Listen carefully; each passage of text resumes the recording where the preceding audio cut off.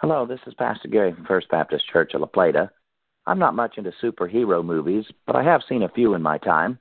I did enjoy the Batman TV series with Adam West, however. There's a new Batman movie out now called The Batman. It's supposed to break box office records. At a showing in Austin, Texas over the weekend, moviegoers got more than they paid for.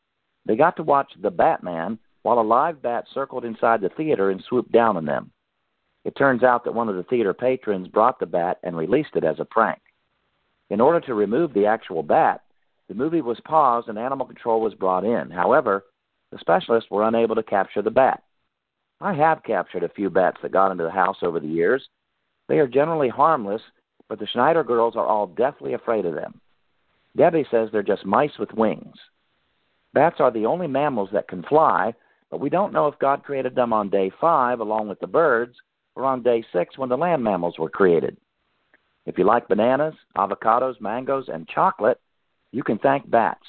Over 300 species of fruit depend on bats for pollination. You may already know that the Old Testament forbids the eating of bats in Leviticus 11:19. While Christians are not bound by Hebrew dietary laws, I'm actually good with this one.